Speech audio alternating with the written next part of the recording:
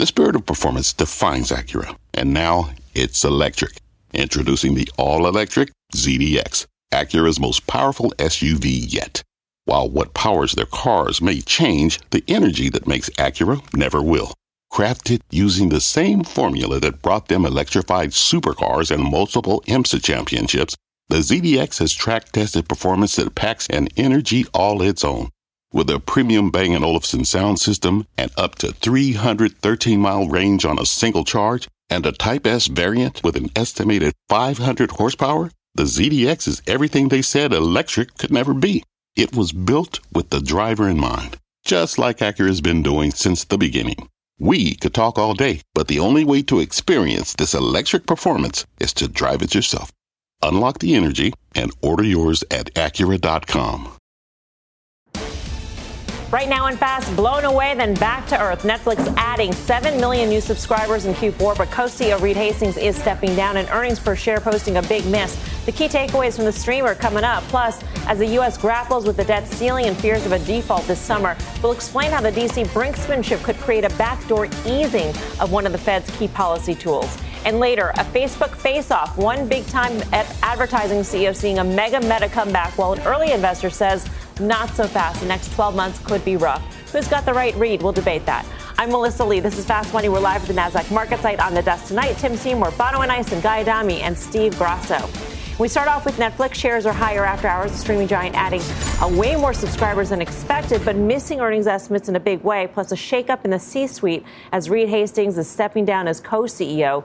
Here to take us inside the numbers, CNBC's Julia Boorstin. Julia. Hey, Melissa, that's right. A big subscriber beat. That is what is driving Netflix shares higher. The company added 7.66 million new paid subscribers. That compares to the 4.5 million that Netflix guided to. Now, revenue was pretty much in line with expectations. And while operating margins topped expectations, earnings per share did come in substantially lower than estimated. That was in part due to a non-cash unrealized loss related to euro-based debt. Now, in terms of guidance, earnings guidance for the first quarter was a bit light, and they no longer provide subscriber guidance. The company does say, though, that they project modest positive paid net adds in the first quarter. Netflix did not reveal any specific numbers about its ad-supported tier, which recently launched, but they said they are pleased so far, quote, saying, "We believe branded television advertising is a substantial long-term incremental revenue and profit opportunity for Netflix." They also say they plan to roll out their crackdown on password sharing more broadly in the first quarter, writing in the letter to shareholders, quote, "As borrower households begin to activate their own standalone accounts and extra member accounts are added, we expect to see improved overall revenue, which is our goal with all plan and pricing changes." The company also announcing that they do expect to resume the share buyback program sometime this year. We'll be hearing more from Netflix's new co-CEO, former product chief Greg Peters, on the call. But Melissa, he has been talking quite a bit on the call the last couple of quarters. Julia, can we triangulate based on the numbers that we do have about what sorts of the quality of the subscribers they added in the quarter? Well, we are going to be digging into that, I'm sure, when the analysts go through the numbers here. And I could just go and look at the average revenue per user as I try to pull this up here. But I think what's key here is that the earnings disappointment was not because of a margin issue. So that is key. And I don't think we have the full impact of the crackdown on password sharing, even in the markets where they've done it. They haven't rolled it out to all markets. And one thing that's really important is they say that as consumers trade down, if you say, I don't want to be paying the full amount for ad-free Netflix, I want to pay a little bit less and watch ads, that those users will ultimately be incremental. So they're not going to be losing money if people trade down to the lower cost ad-supported services. But looking at the revenue growth here and the fact that their revenue forecast is pretty much in line with expectations, they seem bullish about margins, which is something I think analysts will be focused on. But we see the stock is now up about 6.5%. All right, Julia, thanks. Julia Boorstin. Guy, your take on the quarter. Well, reacceleration in paid ads is good. I mean, 7.5, 7.6 is much higher than I think the 4.6 the street was looking for. So if that's your only metric, it's a great quarter. There are other metrics, unfortunately, and one of them is going to become valuation. So I don't know what happened on the EPS side. I'm not going to get crazy about that, but the guide is not great. And we sat here and been saying for a while, probably trends up to 340, and you pull the ripcord if and when it gets there. Well, here we are at 340. I don't think there's all that much left in the tank. And that's not to say go out and short Netflix with two hands, not at all.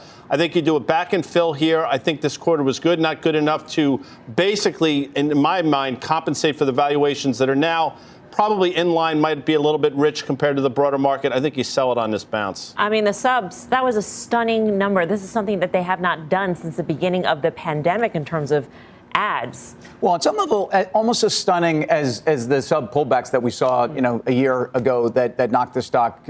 We know that what happened to the stock. And the things that I heard that I thought were the most interesting were a sustained free cash flow going forward, resuming return to the buyback. I mean, this is a company that among the streaming peers is the only one that's actually profitable. It's the only one that's generating free cash flow. And for Netflix, for a while, that was really the big issue, too. Big debt load, big dynamics, content spend. But at a time when people felt like for streamers there is no way out, there actually is a way out here. And I do think that they've shown that tonight. Yeah, you're right. They are the only one that's profitable. And unlike Guy, I am going to kind of drill down and go a little bit crazy about the earnings here and the net numbers, because ultimately we're chalking this up to a one-off non-cash charge related to FX. But you can't have it both ways. Either when the dollar is strong, you can't say, oh, that's only because of dollar-denominated debt or revenues reached overseas. And then now that it's a headwind, you can't say that it doesn't work in your favor. So for me, it's got to be, you got to take it the good with the bad in terms of the FX there. And then I don't really know what I'm supposed to be focused on. Am I supposed to be focused on sub growth, which they have removed? No, because they're not going to give it anymore. Okay. Well, then I don't see what all the hoopla is about then, right? If you look at revenues and you look at earnings, I think they're in line. Again, they are profitable, but if we are supposed to be taking our eye off of the subscriber growth ball and moving it to the revenue and profitability ball, I think that ball is a lot smaller than that sub growth number. Yeah, I mean, it's great that they very had ironic, this, right? That they had this great number, but too bad, folks, you won't hear that number again from this day forward, Steve Grasso, in terms of guidance. Yeah, so the problem is that's what's going to add to the level of volatility that you're going to get on days where they report. And when you look at the stock after they reported, the volatility we saw, that's what you're going to see going forward if they don't give us any guidance. Because to Bonawyn's take on this, people, investors, institutions don't care about anything. As Guy said, he didn't want to drill down because investors don't care right now. Investors care about one thing, sub growth. Can they continue to invest and to grow subscribers? That's it right now.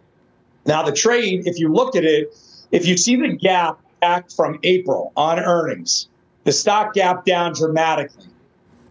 In order to close that gap, it has to trade at 351 and change.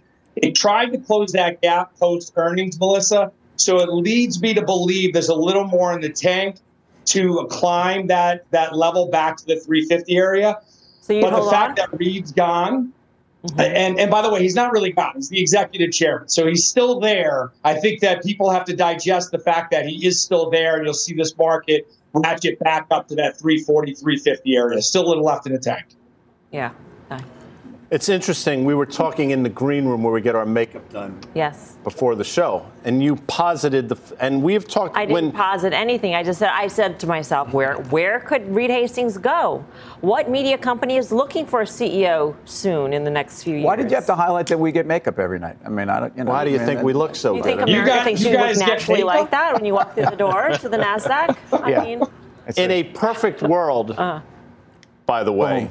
Don't you think that a succession plan for Disney over the course of the next couple of years, Reed Hastings is a perfect person to fill that role, number one. And we posited on the show, I know I can say that because we did it for years, when Netflix was a mere percentage of what it is now.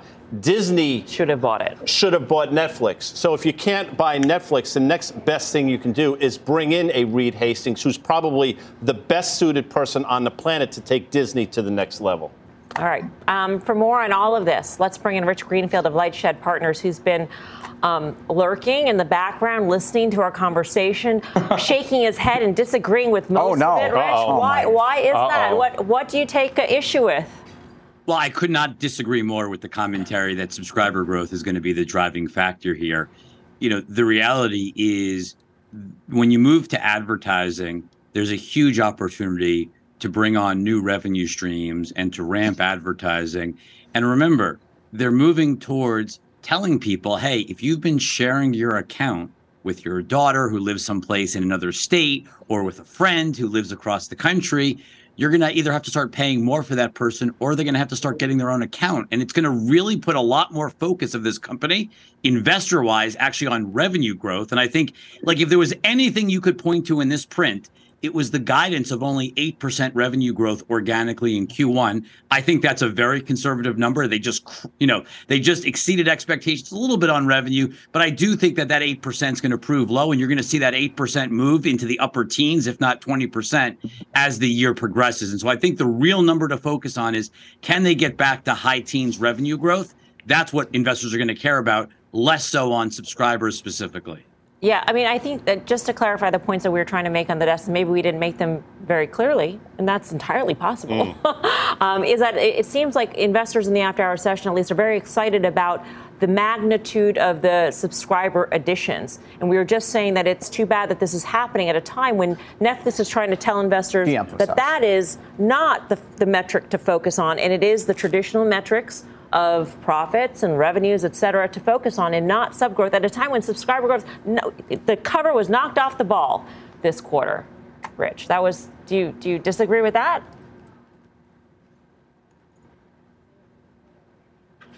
Rich is frozen. Well, I guess he's speechless. He's speechless at this whole thing.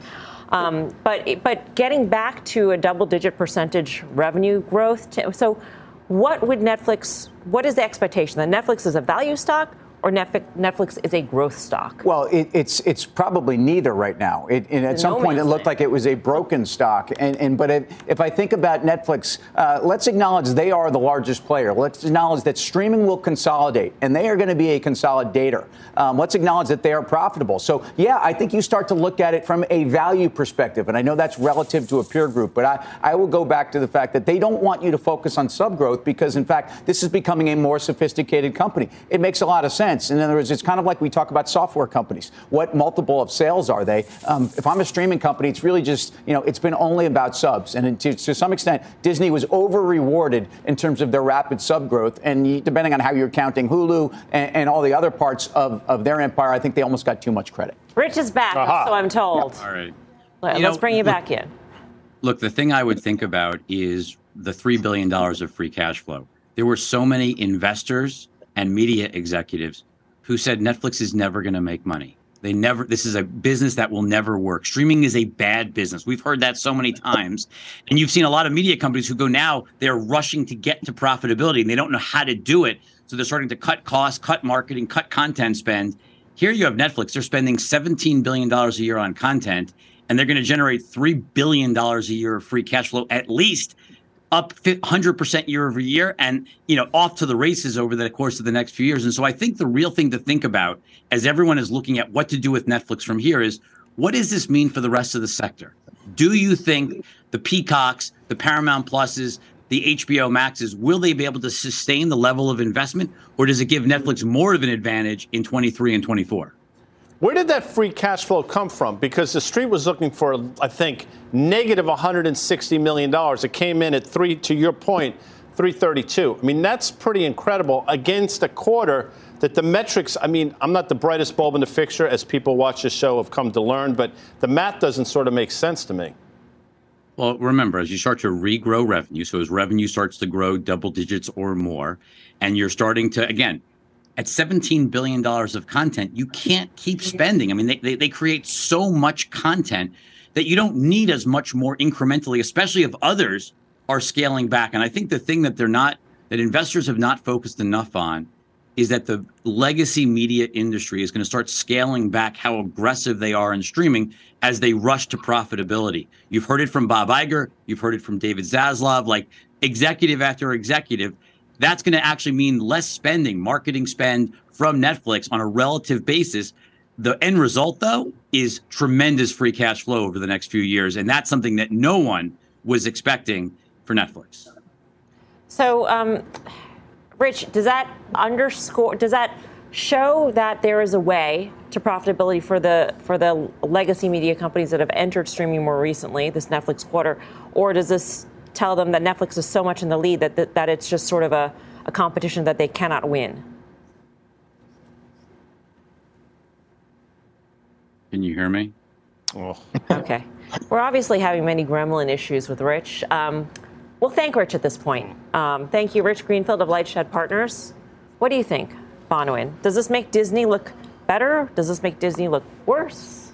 I think it makes them all look worse. I mean, when you really drill down into profitability, and then you look at user engagement and how long the actual users are engaged with the interface, right? And you look at Netflix and it's multiples of what others are, which speaks to its ability to kind of drive ad-related revenue. So I'm with Tim. You will see consolidation.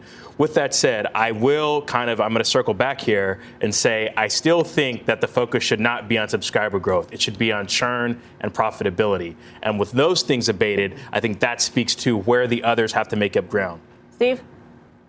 Yeah, I agree with that 100%. And I agree with what you had said, Melissa, to Rich. I agree that it should be about fundamentals. It's not. It's about sub growth. That's why we see the stock up post earnings. So I think they're going to get a pass. Tim brought up a good point. This was a company that people thought was going to be written off. It's not after this print. So it's getting a second look, a third look, a fourth look. I think there's probably a little bit of a balance. I own the stock below 300. I sold it yesterday. I'm not going to be buying it back right now. I want it to have a clear, defined direction. All right, we'll keep track of Netflix in the after hour, still holding on to that 6.5% gain at this point. We've got a news alert, meantime, in the crypto space. Kate Rooney's got all the details on the latest company to catch the SEC's eye. Kate. Hey, Melissa. So this time the SEC is taking on crypto trading platform Nexo. It's the agency's latest crypto enforcement action. The SEC charged the company with failing to register its crypto lending product. It was an interest-bearing consumer product to let people tender their crypto in return for yield. Nexo agreed to pay $45 million in penalties to both the SEC and state regulators without admitting or denying the SEC's findings. It also agreed to a cease and desist order. SEC Chairman Gary Gensler saying in a statement that compliance with our time-tested public policies isn't a choice, as he put it, where crypto companies do not comply. We will continue to follow the facts and the law to hold them accountable. Last week, the SEC charged two other crypto companies, Genesis and Gemini, with violating securities laws for a similar interest-bearing product. The agency certainly ramping up some of the enforcement actions lately, but in the wake of the FTX collapse, the SEC has also come under pressure for not imposing some of these safeguards earlier. Back to you. It's great. They're really cracking down now, Kate. Kate Rooney with all the details. Thanks, well. It's just stunning, right? I mean, so now they've got a cookie cutter where they are just going to enforce against all these companies that have offered for people to lend out their crypto and earn some yield. That reminds me of the Untouchables a little bit, would you say? I like what you did there. Again, you had the FBI guy. No, but I mean, I think there's a theme to this, by the way, folks. I think you have a case where one of the big issues is what are securities and what are not. Where do you get traditional regulatory framework involved? And I think we'll see. But it is a little ironic that there's been a lot of money lost, and this is when we're starting to tap people on the wrist. I don't think it's necessarily, and this is the point we made when the FTX thing came out. They're bad operators, obviously some nefarious things going on, but that's not an indictment of Bitcoin. Right. And Bitcoin, obviously, over the last week or so, it's traded like a champ. Yeah. Traded like a champ. Mm-hmm. Just something to point out. I don't think it's coincidental that it comes on the heels of what's going on in Japan, but that's probably for a more wonky show than we exhibit each night at 5 p.m. Eastern time here, Monday through Friday. All right, coming up. The point on P&G, what results from the consumer goods company say about prices, volumes, and the strength of the consumer. More on that straight ahead. Plus, analysts eyeing IBM for some gains. So will a bet on Big Blue lead to some green? The traders are breaking down those calls when Fast Money returns. Back in 2.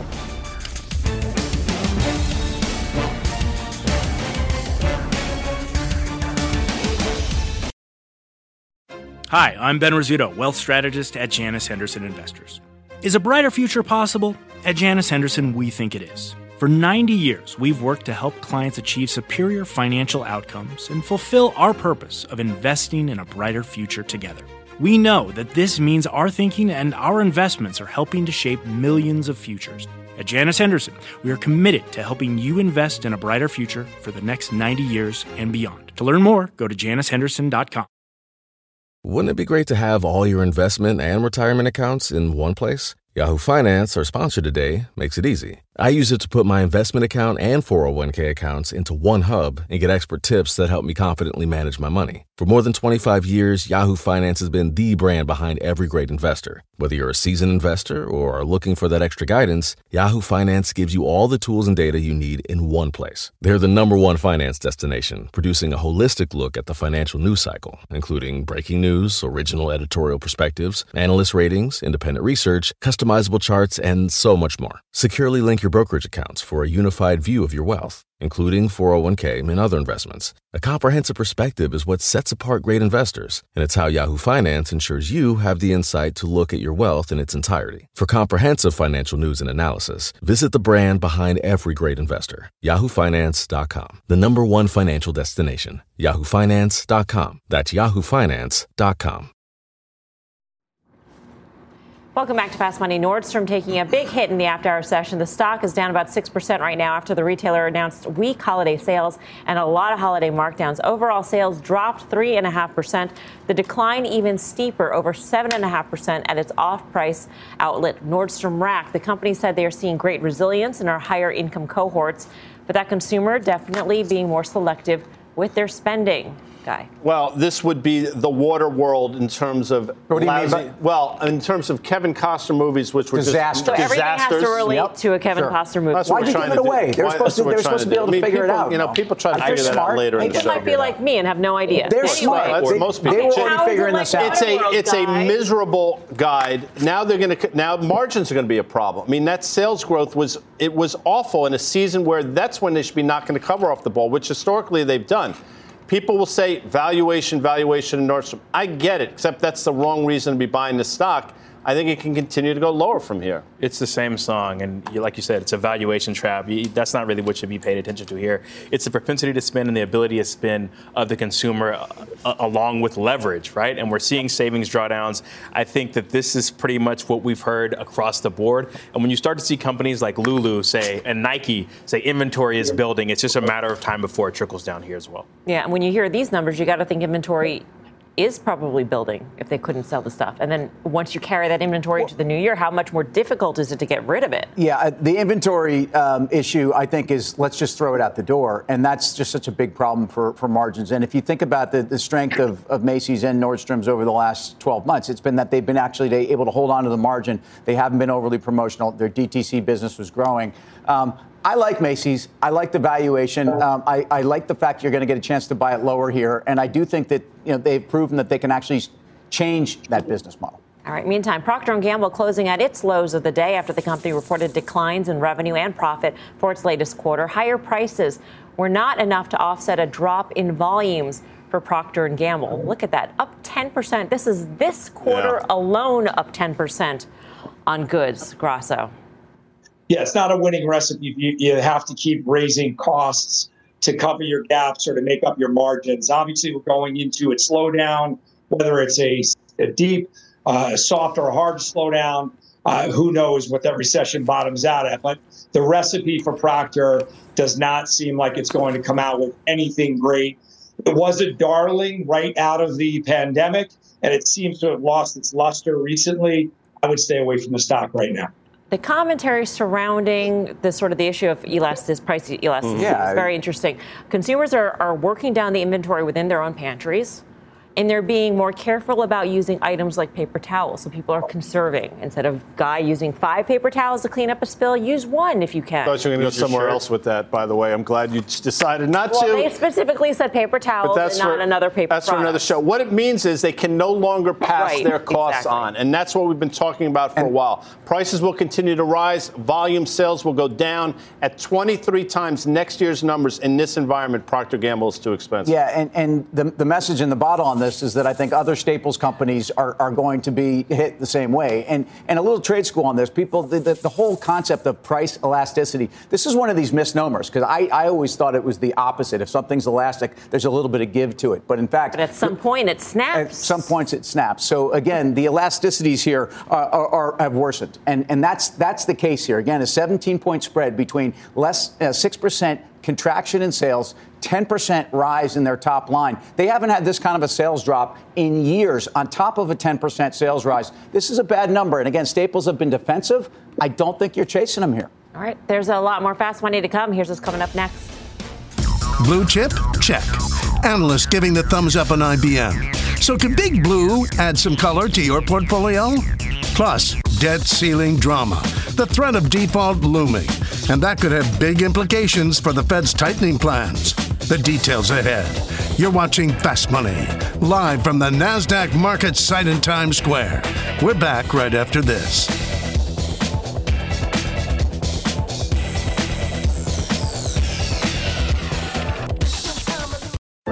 What's on the horizon for financial markets? At PGIM, it's a question that over 1,400 investment professionals relentlessly research in pursuit of your long-term goals. Specialized across asset classes, but united in collaboration, our teams provide global and local expertise. Our investments shape tomorrow, today. Pursue your tomorrow with PGIM, a leading global asset manager.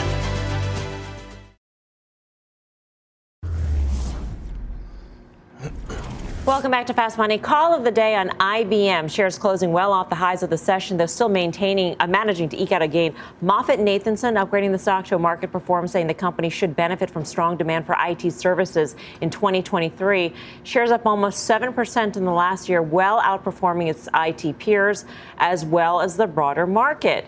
They specifically said the turnaround is here. It's paying off. Tim, do you buy that? Well, it's all relative, and I think if you think about what the company's actually promised and what they've delivered on, they've actually been pretty successful in matching the two. The Red Hat acquisition at the time seemed very expensive and very late. It was actually a very strong acquisition, but I think that's an area that becomes a lot more commoditized. One of these upgrades is the expectation of a weakness on free cash flow may be overdone, or it's reflected in the price. I just think for a company outperforming on a really bad tape, because in fact they had underperformed the S&P by probably 150% over the previous 4 years, is not a reason to go out and buy this. It's not a reason to go out and buy a mega cap tech company, which it still kind of qualifies as in a period where I think, if anything, there's a retrenchment. Yeah. Steve, you like IBM? I actually do. I'm looking at a chart, and if you see, the stock has been basically hugging its 50-day moving average, which is at $144 now. Obviously, the stock's lower than that. The call is not that impressive to me, because I believe they have a price target of $140, which is where it's trading right now. I think that IBM has an extreme opportunity to make quantum computing what AWS was for Amazon. So if they could leverage those relationships and those JVs with corporations, I think it can move much higher from here, but definitely has been a legacy play company. This is where you can wonk out, because on the 18th, Morgan Stanley downgraded IBM, and they cut their price target to 148. As Steve just pointed out, MoffettNathanson upgraded $140 price target. Yeah. So I mean, valuation, you can make a case. Tim's right. You hear that? It's like the sirens. Well, we sounds are like in we are in Times Square. Yeah, You've never heard a siren before? No, I've heard siren. It just seemed louder this time than it typically does, Tim. New York City. At any rate, they report next week. I would be more inclined to wait, because earnings for them are typically disastrous. Yeah, I don't really think this is much of a bullish call. It's a relative value play, as Tim had mentioned, and pretty much you're expecting this to outperform the market in a down tape, which it has a history of doing. But if you look at revenue growth, which we've alluded to, or you look at free cash flow growth, it's been declining sequentially for the better part of the last decade. I mean, you'd have to go back to, I don't know, when they were filming Bodyguard to see numbers in line with where they are right now. So, I would have been a great place to say, or when Tatanka was roaming the prairie. I mean, it would have been, but we didn't do that. Yep. So next time. But we did. We did. All right, we're going to go to break now. Coming up, the debt ceiling showdown, drama unfolding in D.C. as the U.S. hits its borrowing limit. So could the default dampen the moves by the Federal Reserve? More on that next. And get ready for a Zucker punch, the battle brewing over Meta's next move. Two big names sounding off in the company's future. So who should you believe? The details ahead. Get your trades to go with the Fast Money Podcast. Catch us anytime, anywhere. Follow today on your favorite podcasting app. We're back right after this.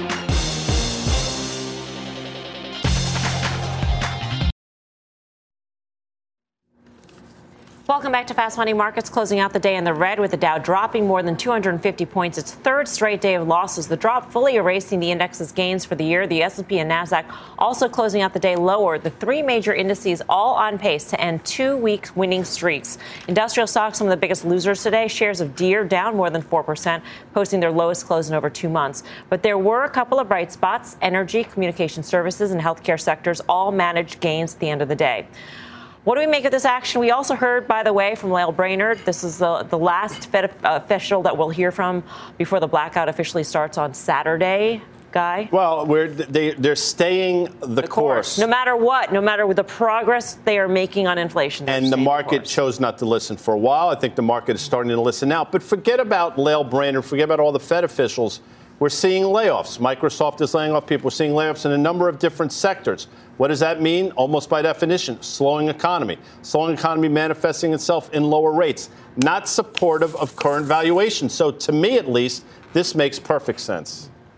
Yeah, I mean, it was just a matter of time. I didn't really understand the rally. It seemed to just be hard up and to the right. And despite what Fed officials had come out and publicly said time and time again. So I think, you really need a bit of a retracement back to a level where we can perhaps rally a bit from. But it wouldn't be on the back of expecting looser monetary policy. It would be because of a surprise of earnings to the upside, which is what I think is the underlying issue. I would say it was 13 days ago that actually on December 28th, by the way, that happens to work out with this Costner reference. Kevin Costner. It was 13 days ago when on the 28th, the market then began a rally that took us up through really the 200-day. This market has been extremely predictable in terms of some of the key technical levels. But I thought yesterday's macro and then price action and the fall through today framed exactly where we are. The market is focused and is not sure how to react between the backward-looking Fed analysis of the market. They're looking at a trailing indicator in the job market and a number of other things that are yesterday's news versus the forward and the leading indicators of the market. And the leading indicators of the market are the leading indicators of the economy. And we got that with industrial production. We've gotten that with certainly some of the retail sales numbers. And really, those are the more important numbers for the market. And I think this is where the market is starting to break down. And the contemporary and forward-looking guidance and messages that we're getting out of earnings season. I mean, we just spent so much time talking about Procter & Gamble and Nordstrom and where the consumer is at right now, Steve Grasso. So we're getting a lot of sort of, cold water thrown on this rally at this point. Yeah, but by the same token, we had a nice earnings report out of Netflix. So it depends on who's going to carry the market more aggressively. But we don't know whether it's going to be a hard or soft landing until we actually start to hear companies report and get thicker into this. We all knew there was going to be an issue with retail sales. We all knew there was going to be an issue with JWN. It's where do we see the thick of earnings really start to perform or not perform? But when you look at the technicals in the market, 38.65 is a support area. But the truth is we don't have real support down to a 3,800 level. The good news is the 200-day moving average is dropping. That has been bulletproof resistance to the market. That's 39.71. So a lower level to breach to the upside for the bulls. That's like glass half full, isn't it, Grasso? I mean, isn't it bad that the 200-day moving average is sloping downward? Because that means that the market's losing momentum.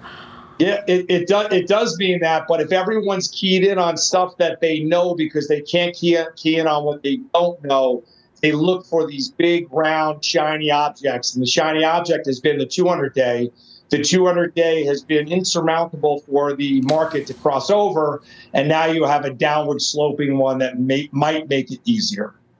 All right. The U.S. hitting its debt ceiling today. While the clash over the limit intensifies on Capitol Hill, there may be an unintended consequence on the Fed's tightening policy. Joe Livornia is the former chief economist for the National Economic Council. He's now chief economist at SMBC Nikko Securities America. Joe, great to have you with us. So explain this to us like we are in fifth grade in terms of how this counteracts what the Fed is trying to do with its balance sheet. Sure. So just to recap for a second, the Fed, there's a statutory debt limit that has to be increased every few years. We've run up against that. The Treasury is using accounting gimmicks to basically stay under the ceiling so that at some point both parties reach a deal to extend it. How does that impact the Fed?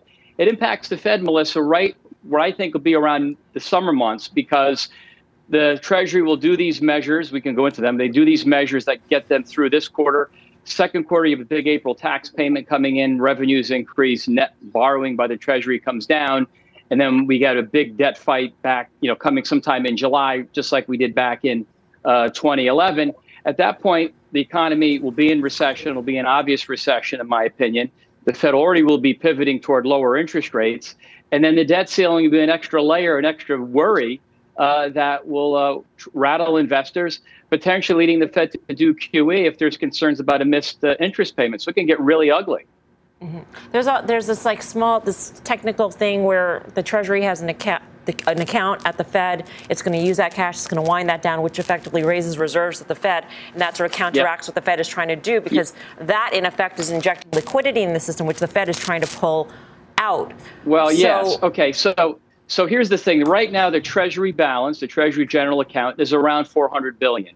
They, meaning the Treasury, could probably run that down about to say $100 billion, $75 billion. You have to have some money in it, because as money goes out, the Treasury literally could bounce checks on the Fed. So that could offset the liquidity portion, Melissa, just for a very short period of time. What the Treasury is basically doing is the non-marketable debt, which are a lot of government trust funds, including things like Social Security, they now are giving those trust funds IOUs. They're not counting it as non-marketable debt. But the liquidity drain, as long as the Fed is doing QT, the liquidity drain will continue, and the drop in securities will ultimately massively offset any modest offset in the short term related to the debt ceiling as that government or that Treasury balance dips a bit. Joe, it appears as though I got Kevin Costner. We've been trying to weave in Kevin Costner movies. You're thinking of Kevin Hassett. No, I was going to say Kevin McCarthy. I mean, if you watch the votes, I mean, it's clear that he made some sort of deal with a small group that seems to have a very large voice. And in your notes, it says things are going to get messy. Not 2011 messy, but messy. They're going to push the envelope on this. And I don't think a 19.5, 20 VIX is pricing any of this in whatsoever. Yeah, I mean, absolutely. I mean, we had the debt downgrade in 11. I don't think we'll have another debt downgrade, because if we did, it'd be forced selling of different accounts that wouldn't be allowed to hold Treasury securities. But yes, 11 was really tricky. We had that debt downgrade. It was really messy. The economy was soft then, Guy, in 2011. But I'm thinking we're going to be in recession potentially in July. So it'll be worse. Yeah, you would think the VIX would go up significantly, 35, 40, maybe even 50. All right, Joe, we got to leave it there. But thank you for joining us, Joe, not Kevin. Yeah. Livornia. Thank you. That is the first time that one of our silly games is steeped into. Well, amazing. I mean, Kevin McCarthy, here. How quickly, I mean, could have been Bull Durham or something. I mean, it's very close. And, Tim was going to make a joke, by the way. I know we got to go to break. When you said speak to us like we're fifth graders. Talk about and Tim was going to say something like, guy wishes he was that advanced. I know you. Child.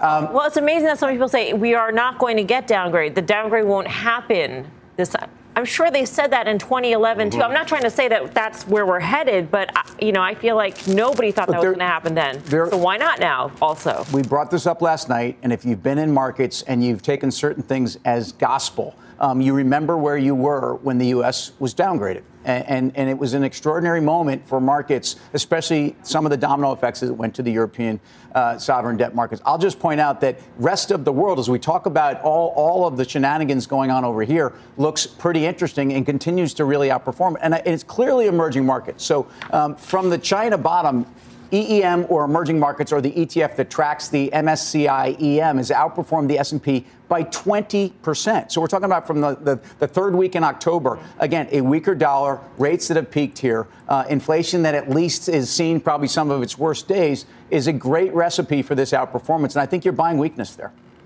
I'm getting my popcorn ready. I think this will be interesting. One, where are the cuts going to come from? Is it going to be healthcare? Is it going to be defense spending, which is an absolute no-no? Is it going to be Social Security? And then secondly, the idea that letting us go into a default or get to the point of having a downgrade is some type of bargaining chip, to me, is preposterous, particularly if you're trying to fight inflation. I think those things would have long-standing negative effects in terms of servicing debt for the U.S. government going forward. So I think that's kind of off the table. I do expect there to be some continued posturing as this gets a bit contentious going into June. Coming up, talk about a social distortion. Two big names weighing in on the future of Meta. The bull and the bear case on that stock next. Plus, SLB gearing up to deliver results tomorrow. That's formerly known as Schlumberger. Should you expect some high energy or an oil slick? The action in that name when Fast Money returns.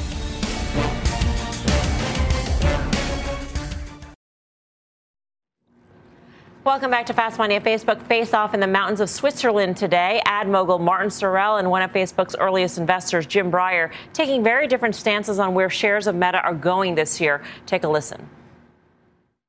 I think you'll see Meta come back extremely strongly this year on the back of Reels and Business Messenger, so to deal with the competition from TikTok and other short-form video competitors.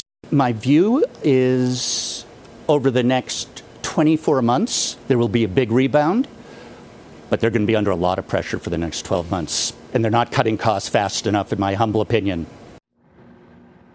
So who is right, Steve? Well, the stock is balanced pretty aggressively and has closed that gap from earnings where it fell off a cliff. The question is what we've all said on the desk. What is the metaverse? Does Zuckerberg know what the metaverse is? What's the spend going to be on metaverse? That's the growth engine. But what they have to do is talk more about the core. We've had the headwinds from Apple privacy, the headwinds from TikTok. I think the stock has just shook off a lot of that. It was public enemy number one. I think DC has a bunch of other fish to fry right now. I think it could probably move higher here, but definitely needs a rest. I'm actually still long the name. I intend on staying long. I mean, I think a lot of the downside has been de-risked at this point, and the bull argument is really around valuation, which you can't really argue against, and it's really the tale of two cities. So I look at this balance sheet, or I look at the financials, right, and you look at debt, it's like 1 times free cash flow. You look at sequential revenue growth year over year, quarter over quarter, and really you juxtapose that with what seems to be frivolous and irresponsible spending in the short term. And so really, as long as they can get that capital discipline reined in and actually let us know how they plan on deploying that capital and what are the relevant KPIs to determine whether or not it is actually effective spin, I think that is when the stock really starts to turn around. But the debate is really about whether it's a 12-month period or a 24 to 36-month period. But I think a lot of the downside has been de-risked at this point. When you refer to frivolous spending, what are you referring to? I'm talking about billions. What is it? $10 billion on the metaverse? No. But some people will say that is 40 billion. Sorry. Yeah. The degree, the magnitude of the spend is frivolous, or the spending on or metaverse is frivolous. The the rate of the spend when you compare that to where free cash flow is. To me, is a bit frivolous. So I think it was October 27th. The stock traded 220 million shares. It traded 23 million, by the way, just to give you some perspective on that today. And so the dynamic when Zuckerberg came out, it was almost a mea culpa. He's not going to do that. And a lot of people said, oh, if he does that, if he reverses field in the metaverse, the stock's going to sell off even more. No, the stock's going to rally. And what Facebook has been doing quietly and not going out there and saying is what every other corporate is doing and trying to get rewarded for, which is to focus on the bottom line, not the top line. So I think it goes higher. I think this is an environment also where they have more ammunition and noise around what they need to do. Everyone else is cutting costs. This is what they need to do. The stock will be rewarded. Their core business, not so sexy, not growing. 2.2 billion people in terms of that platform. It goes higher. They've pivoted to a business that they can't explain and nobody understands, which is problematic. To Bonawyn's point, spending money hand over fist doing it. That's not good. Stocks rallied 60% since the level Tim talked about, which is great. Problem is, this level is where we bottomed out from, if you go back and look, in March of 2020. So into earnings, I believe, on the 1st, on a backdrop where ad spend continues to go down, I think you're actually looking for a place to take profits rather than add to longs. Coming up, oil options, SLB on deck to deliver results tomorrow. So we're checking in on the options pits to see how traders are playing the name, the action, when Fast Money returns.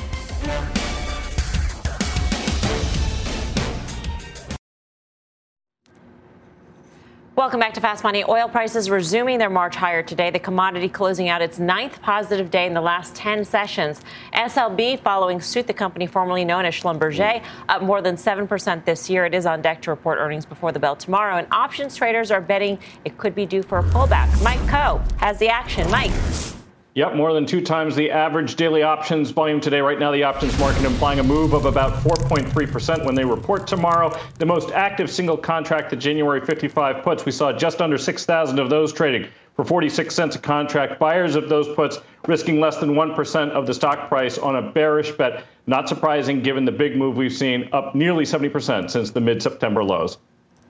SLB was a nobody's acronym, I think. No, although energy was. Yeah. Energy and one of the hardest things to do in markets is actually let your winners run. I've been long Schlumberger for a couple of years, and it's getting back to 2015, 16 profitability levels. It's not even there yet. And if you look at next year, they're going to return 50% of free cash flow. The dividend yield's coming back, but the spending discipline is there. But if you look at what's going on in the oil space, offshore drilling is just getting going, and that's part of this, the power. Mike, thanks. See you tomorrow. Tomorrow, of course, is the full show, 5:30 p.m. Eastern Time. Up next, final trades.